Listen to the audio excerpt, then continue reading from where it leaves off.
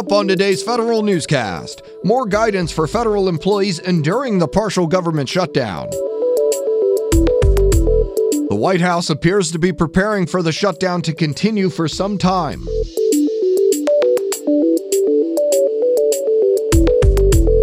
And how this current shutdown is affecting the government playing catch-up from the 2013 shutdown. These stories and more in today's federal newscast.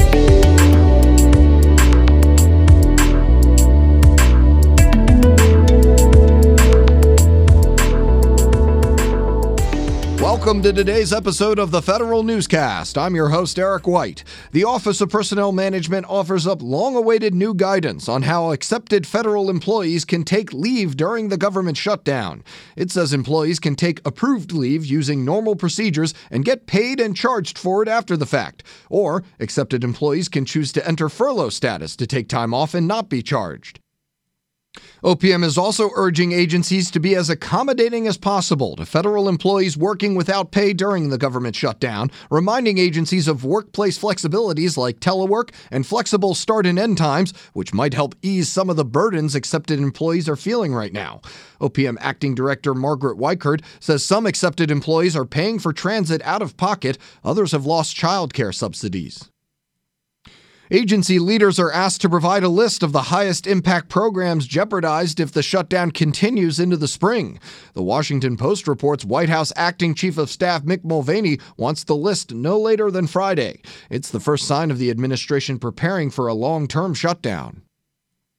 Settlement of damages from the 2013 shutdown is held up by the current shutdown. More now from Federal News Network's Tom Temin. After the 2013 shutdown, a judge awarded 25,000 plaintiffs liquidated damages equal to their back pay. Bean counters have been calculating each plaintiff's damages ever since. But Assistant Attorney General Joseph Hunt tells the U.S. Court of Federal Claims and plaintiffs' attorneys that process stopped in December, the onset of this season's partial shutdown. Hunt promises the next progress report on February 21st. I'm Tom Temin.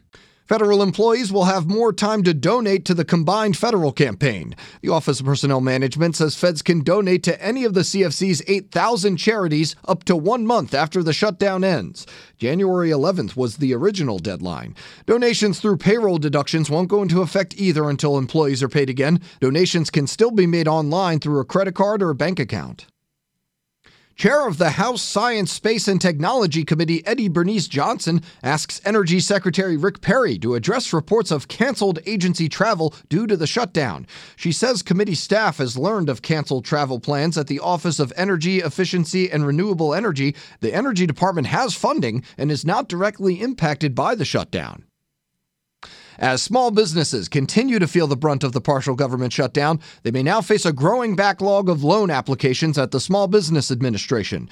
Maryland Senator Ben Cardin writes to SBA Administrator Linda McMahon asking about the status of loan processing at two centers.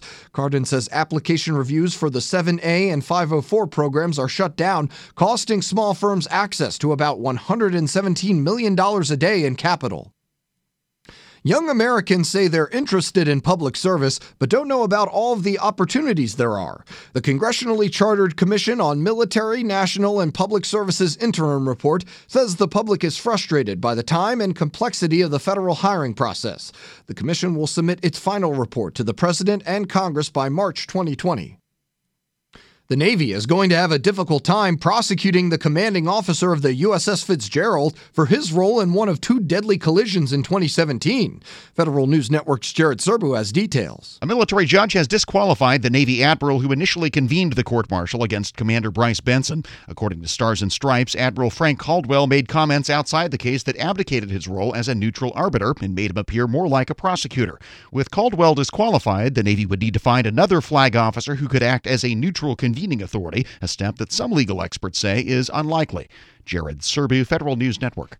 The House Oversight and Reform Committee sets its sights on security clearances at the White House.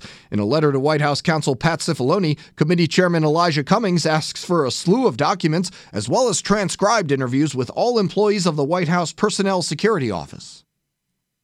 The House gives the State Department a cost-effective way to deal with cybersecurity problems. Here's Federal News Network's Jason Miller with more. The State Department may be the next one of a growing number of agencies authorized to hunt for cyber bugs. The House passed the Hack Your State Department Act Tuesday. The bill authorizes both a bug bounty program and a way for the agency to give researchers more information about real and potential cyber threats. State would join the Air Force, the Marines, and DHS as among those agencies using bug bounty programs to find and mitigate cyber vulnerabilities.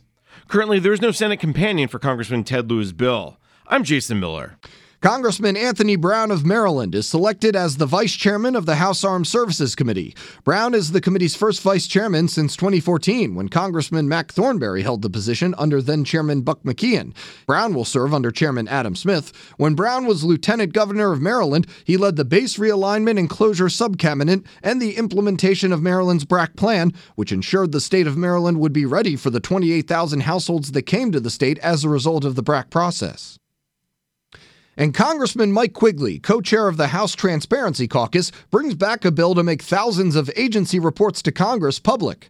The Access to Congressionally Mandated Reports Act would require the Government Accountability Office to manage a central, searchable website for those reports. Quigley first introduced the bill in 2011 and has brought it back over the past 5 Congresses. You can find more information about these stories at federalnewsnetwork.com. Search Federal Newscast, subscribe to the Federal Newscast on iTunes or Podcast One, and follow us on Twitter. Our handle is @Federal Newscast. I'm Eric White.